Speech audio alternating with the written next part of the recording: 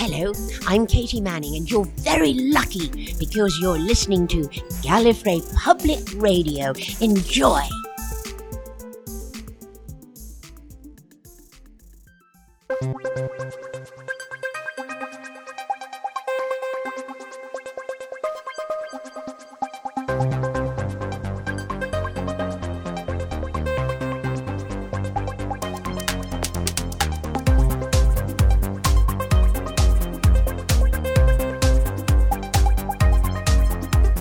This is Gallifrey Public Radio, a weekly podcast dedicated to positive enjoyment of Doctor Who. We travel through classic and new episodes, explore the extended universe, and play a few games from time to time. We do discuss news, content that has been officially released, and the occasional interesting rumor, but we'll warn you before anything considered spoilers comes up.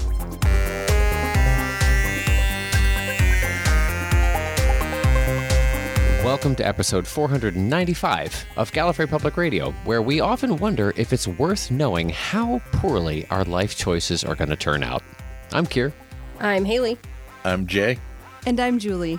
This week, an abandoned carnival from Ronnie's past leads to an exceptionally bleak view of the future in The Mad Woman in the Attic. Ronnie is still struggling to find her place among the Bannerman Road crew, being so often reminded of how great Maria was and how she is missed. So when she hears from an old mate from her hometown with a mystery to solve, she's all in on the adventure. And she happens to be onto something, that being a young alien stranded on Earth being contained by her caretaker ship while it kind of repairs itself. But the ship's ability to not only read minds, but extrapolate future visions make things extremely complicated.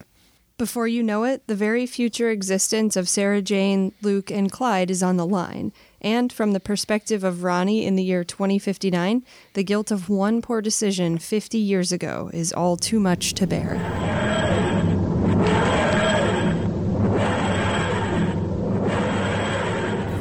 Do you want to see your future?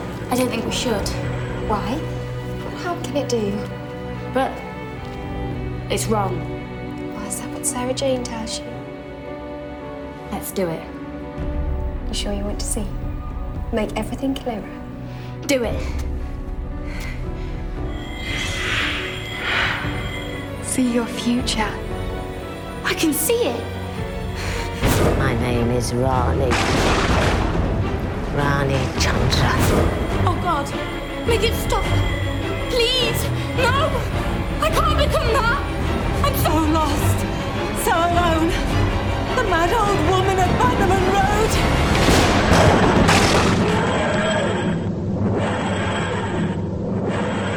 Road. It feels like once again we have a case where there really is no clear villain in this story. The antagonist, if you really want to consider one, is just the impulsive decision-making process of a young sentient being. So even the ship that causes a lot of the plot progression points isn't really a threat. It's just carrying out the directives that serve to protect its owner. So does this storytelling method that we've now seen maybe even 3 or more times now in the 2 seasons of the show, 2+, we're in the 3rd season now, does it really work for or against your personal viewer's taste? I'm personally a fan of it. I think it makes a lot of in-universe sense. Not every alien that comes crashing into Earth is going to be malevolent. Some of them are going to be ambivalent really towards what happens on Earth, and just that ambivalence can lead to, anarchy that we're experiencing. But I don't think we need a bad guy as the bad guy every time. True. And I like the way that they manage to do it. Like, it still subverts expectations when it happens. I was watching this thinking, oh, yep, here we go, like a horrible AI kind of thing, and then it's like, oh, it's nobody's bad. Okay, no, I like this, and it's not something that you see coming. They don't telegraph it, and so when it's revealed, it feels kind of good. And to add on to that point specifically, there are people in this alien's time from Earth that care about her and are willing to travel with her because they truly believe that she is also good, or at least good enough to make a future and a family with. And so I think that just plays out the point of it, and I do appreciate it because of that. It's all too easy to just make everything bad and terrible. So when you get this nicer ending, nicer play of all the interactive pieces on the board, it kind of makes for a happier story too. It's a happier story. It's also very, very cognizant of the audience. Once again, being really, really aware of who your target demographic is on this, because this is something that maybe in a sense reminds the audience, hey, not everybody that you're not on complete agreement with is necessarily adversarial to you. It's just a matter of the perspective or getting to know where it is that they're coming from or what their personal story is. And having this Eve character be sort of in that still figuring it out phase is a nice touch point for the audience as well. She's not in complete control of her abilities. She doesn't know exactly how powerful she may be, or she doesn't have the preparation to be able to handle the kind of damage that she could do if left without a little bit of a parental, some sort of a buffer to the world, I guess, in a sense. But there's also the idea that with her, with the as you mentioned, Julie, the individuals that come in across paths with her and accept her for who she is, knowing that she's very, very different, but is somehow intentions are good and her heart is good. And it's just a matter of something where it just needs either some guidance or a little bit of a slow exposure to the world in a larger sense. Feels good to me as a viewer, knowing that there's nobody who is being pointed at and saying, you've made critical errors, you've made mistakes. Even the ship didn't really make mistakes. It followed the letter of the law, rules as written, and ran with it. Okay, that's what you wanted. You said this was your wish. I shall grant to you this wish. Got it. Yeah. So speaking of the granted wish, the only part of Ronnie's lonely life that we really saw was her telling the story of how she ended up there. Do you think that we got enough of that life to really feel the weight of the consequences of that before it was completely reset at the end of the episode? I wondered about that. The fact that tiny little, you think you've gotten to resolution.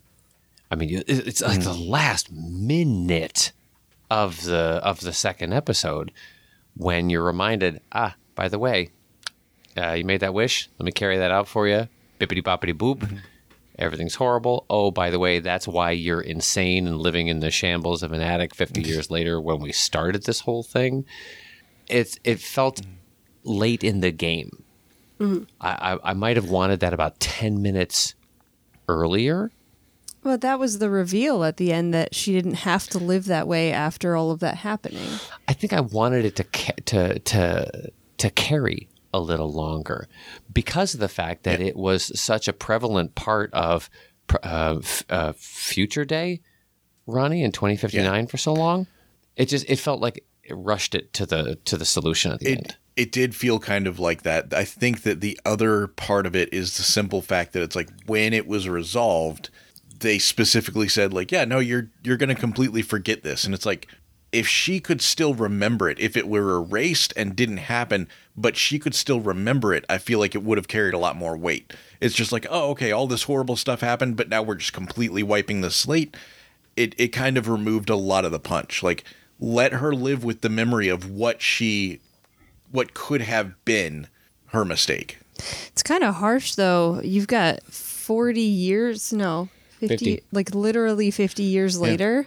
I feel like the way that it was handled in showing us back and forth memories of where she came from, the drawings, the grayscale from how dark it was to then the overlay of how bright things were. I feel like I felt the weight of her years by herself and alone. And that what I loved about it is that you get the end with the release of her still in Sarah Jane's house, because this was such a big part of her life, Right. but now in color with her family having gone through all of this stuff, doing some kind of job in, I think it was America. So like she became the thing that was a little bit of an angst point for her with the rest of the group. My thought as the episode was finishing was, if we completely took out the 2059 part of the story, we still have the entire same story and the same effects on the show going forward. Like, it's almost, because it reset so quick, it's almost like it didn't need to be there. Right. Except that that's the storytelling method of this, which made it feel like a different kind of story. Yeah, it wasn't just another copy-paste kind of story, but I did like the part in the middle where Ronnie gets to see her future, and so it kind of leaves you that, like, it's like, oh, okay, that's why we're getting that framing method, is because this is what she saw in the mirror, and it, like, you get to the end, it's like, oh no, it's actually happening, kind of thing, and it did. I like the way that they kind of brought that back around, and it kept you guessing through the whole thing. I mean, I think the end was the capstone, but I think the two parts of it, so the reveal of the Adam actually being an alien or half alien, and then the replacement of Ronnie's future with an actual family, and having, like, she and Luke are still together, and there's stuff that's gone on in between there. I think that juxtaposition, and yes, it was quick, but I think that was just the coda. That wasn't the Monster of the Week storyline. Right. Yeah. Really appreciate that. Kind of speaking of Adam, real quick, I just, at the beginning of the episode, I was like, this casting director can't find any 12-year-old white boys that don't look exactly the same. Thank you. Right. And then I was like, It's oh, not I guess Luke. they meant to do it. I liked how, Ronnie gets the monkey paw treatment with this, the worst kind of genie deal, where it's it really kind of highlighted something that we've all been guilty of in our low points of, like, it's like, God, I really wish this this inconvenience wasn't here, and she actually has to see the repercussions of that. I feel like that's kind of a heavy concept for a kid's show, of like, hey, when you wish that your parents would just die, like, what if that actually happened, kind of thing. Like, I like that they're still, leaning into that kind of thing, but, like, what kind of, like, what would the consequences be if our wishes at our lowest points actually came true, Yeah, our tendency to speak unfiltered at times and say hurtful or superlative things for the sake of somehow deep inside we're going to feel better if we say the most awful thing, because just saying it just says, ooh, look how mad I am because I could possibly utter such horrible words. If that's taken as gospel, that's to your point, Jay, it's a matter of the damage that our choice of words can have. And maybe in this particular context, it's something that's said outside of earshot of the affected individuals or what have you, and it's just a matter of, be careful what you wish for, sort of a thing. But I think it probably carries a little bit, or is intended to carry a little bit with the audience, to say, no, you know what? Just every once in a while, just kind of check yourself and think about the severity of what it is that you're uttering, because even if it's not really intended and it's just being done for shock factor, the impact that can have on someone else could be greater than you expected. And that sort of a reminder is valuable, regardless of whether you're 14 or 44. Right. And how would you know which ones are the lowest moment?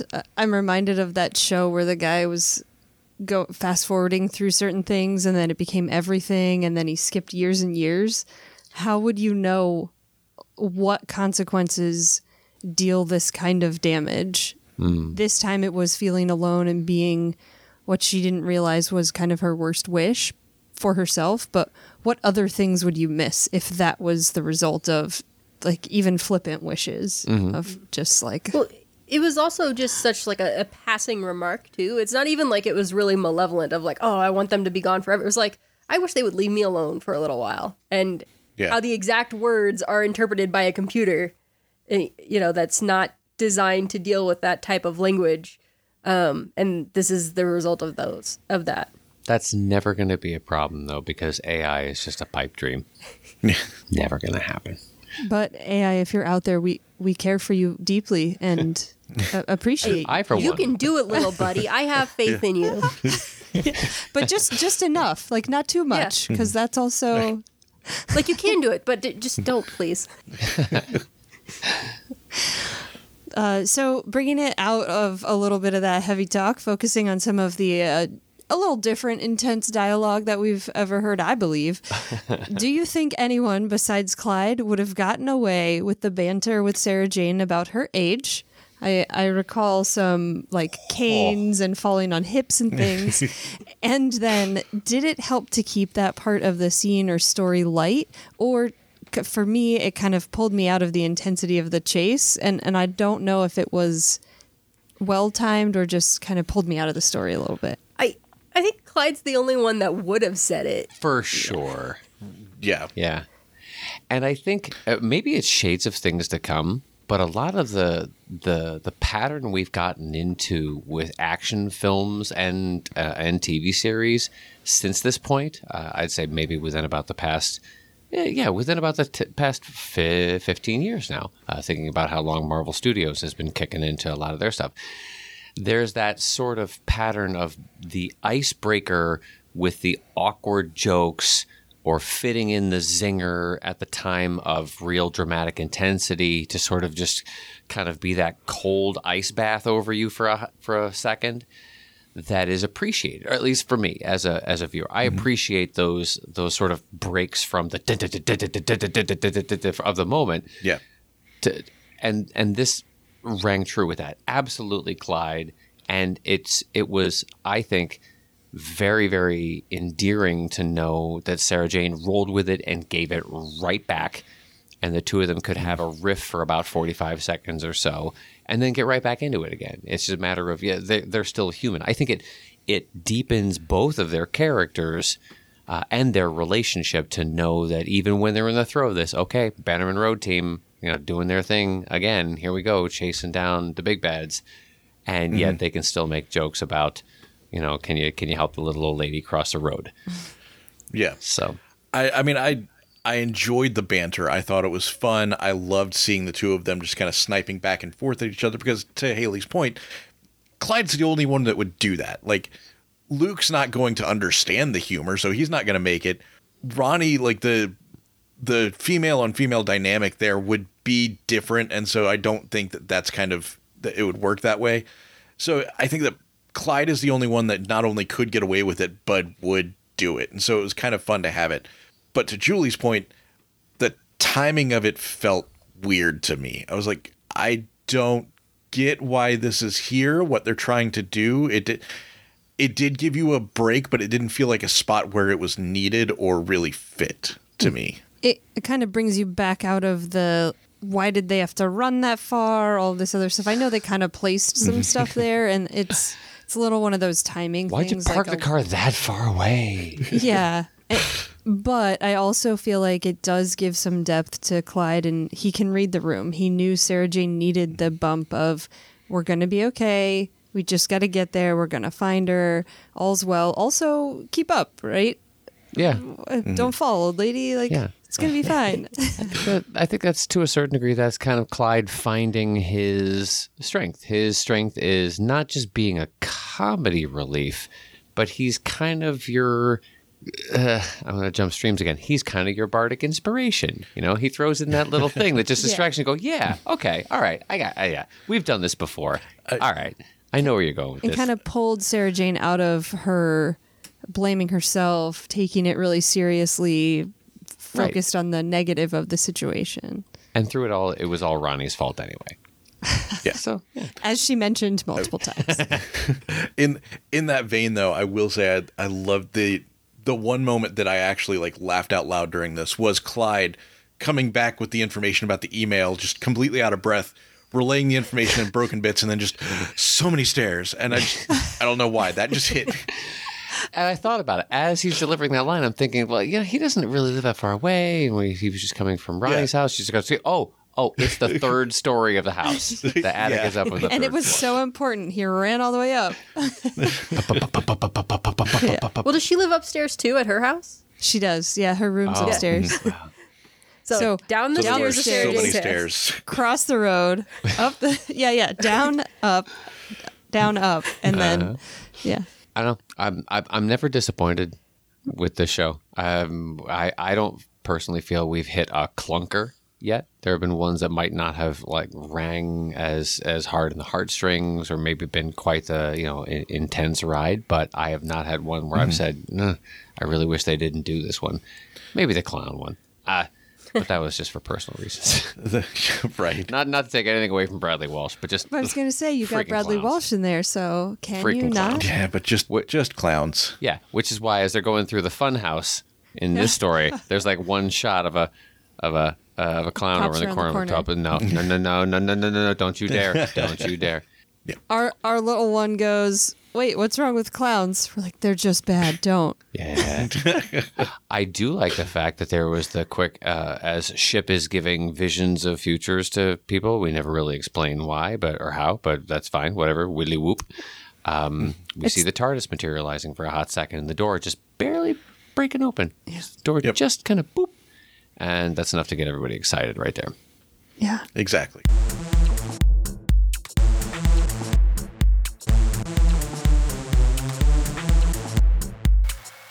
Speaking of spin-offs, we've got an actor coming back, not a character, because Susie's dead. Finally. Twice. At least twice. She's all the way dead.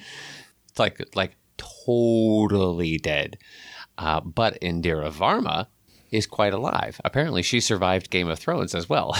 she just keeps popping back up like Sean Bean. She's actually been in a lot of stuff I recently. mean, spoilers, she didn't. Yeah. Point to Haley. Yeah, that's true. But her as a human has also been in a lot of other stuff hitting Netflix recently, so I think she's just busy, which is good. Yeah, absolutely. Well, really glad to see that she's going to be returning to our little scope in Series 14 as the character referred to as the Duchess. And I'm wondering if that is in any way related to those period set photos we were seeing, where everyone was done in nice. It wasn't Regency attire; it was Victorian, or was it Regency? It might have been Regency period. Somewhere in that neighborhood. Really, really cool outfits. So yeah, looking forward to that. I'm thinking it's probably either going to be from that episode, because it's unlikely that they're going to do two period pieces from similar kind of, or maybe she's just a random alien called the Duchess. I don't know. Which is nonetheless cool. There was one quote that said that it was going to be a matter of, where she was saying she was going to be looking to getting up to hijinks with Shooty. And you thought, okay, well, maybe that means that she's not necessarily an adversarial character. But then Russell comes in and says, nah, she's going to be unleashing terror. Okay. I trust him. Hijinks on set, Yeah, true. on Right. screen, Yeah. It's all a matter of context, kids. disaster and terror. There potentially will be some other, not in this case, actor. Well, there will be some actor returns. There was a sort of a mixed bunch of statements when, if you follow Doctor Who magazine with any regularity, there's always a section where you get these really cool chronological reports from the set, from crew in the shooting. This time it happens to be script editor Scott Hancock. And there's like these little quick blurbs about, day 14, this, that, and the other thing happened. Day 18, so-and-so shows up in the makeup trailer. And they're just like these little reports, these little snippets into what's going on set. This one happens to mention, as they're finishing production on, they do production blocks. There's one wrapping up where simultaneously you got David Tennant working on some press junket stuff for the specials, and then they're starting into production block 4, and this is where Jinx Monsoon's character you saw with that amazing outfit with the piano keys up the lapels, and she just looks badass. And there is some sort of involvement of an unexpected name from the Tom Baker era. This is a puzzle I personally want to figure out. Right. I was going to say, I'm going to have to put some serious thought into this before my quarter hits the table. Yeah. Did they say actor or character? It just had an unexpected name. Yeah. Okay. The implication is that it's a character, but we also know that within this same period of time, Tennant has been working with a couple of actors who were on the show back in 2008. So, there's implications as to whether they were referring to Indira, saying, she was part of the show-ish and extended, periphery around that time. Were they referring to her? Were they referring to other actors? So I don't know. I think this is a character name that they're referring to. Well, if it's a character, I'm going to say the Ronnie. Well, from the Baker era, though.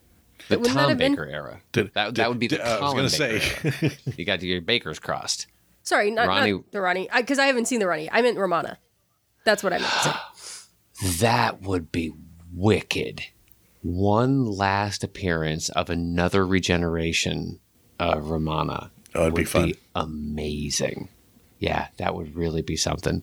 Although I don't know if they would allow Scott Hancock to get away with a statement like that. Would they let him tip his hand to something like that, even that cryptically? Something that big? Maybe. I don't know. Wait to see what happens like the next month. If there's Well, Russell's maybe letting a few other people flip cards out, like Gambit. He's like, you do this one. Here. Bing. I'm sure he pours over everything that goes to print in that magazine before it rolls out. Yeah. So, But let it come from different sources. See what people pick up on. Make you start paying attention to literally everything coming out of sure. anywhere over there. absolutely, yeah. Freaking Geppetto pulling puppet strings all day long. No, that's the toy maker. I think you've got that wrong by a little bit. What? It all comes full circle? So we went from nobody being allowed to say anything to everybody says something. And we're just as in the dark. But excited about it. But we enjoy it much more this way. Here's the difference. Yeah, that is the difference. We're actually excited this time instead of, why aren't they telling anything as substantial? Yeah. It's all in the delivery, kids.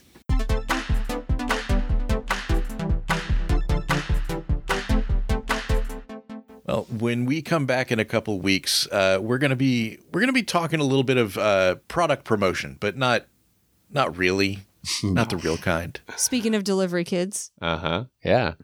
Well, I mean, the marketing team is ramping up real big, and all of our actors are extremely busy right now. Not only on these projects, but they're figuring out ways to be able to juggle multiple sets and multiple properties at once. Now that everybody's working in almost full swing again. So every once in a while, you get your agent calls you up and says, hey, would you mind, putting your face on this lunchbox or promoting this brand of cereal? Or So we're going to be talking about like who would be good spokespeople for various items, And I'm just trying to think of an example here. So if you had little Banacapalata came out with a line of spiky succulents, I think that would be a slam dunk right there. I would more see that as sea urchins, but Ooh, yes. I think that's a little more. He's very Banacapalata spiny. for Red Lobster. Yeah.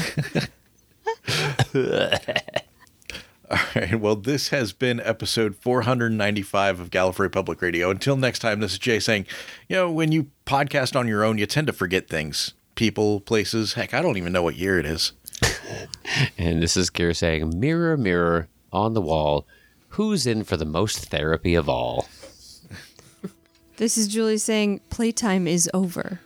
This is Haley saying, the audience is going to be so mad when the returning character of the Tom Baker era is a computer-generated Sarah Jane Smith.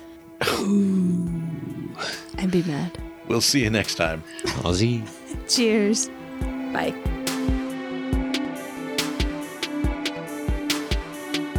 Thanks for joining us for another episode of Gallifrey Public Radio. Want to keep the conversation going? You can find us on Twitter, Facebook, Instagram, and YouTube, or just send us a good old-fashioned email to feedback@gallifreypublicradio.com. You can also give us a phone call at 754-225-5477. That's 754-CALL-GPR, and you may hear your voice on a future episode of the show. Everything's got to end sometime, otherwise nothing would ever get started. Join us next week for a brand new episode.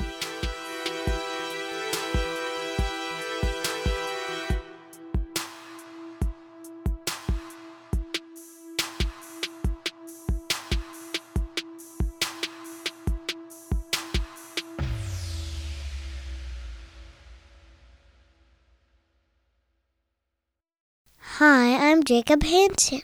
Gallifrey Public Radio is copyright 2023. We'll see you next time.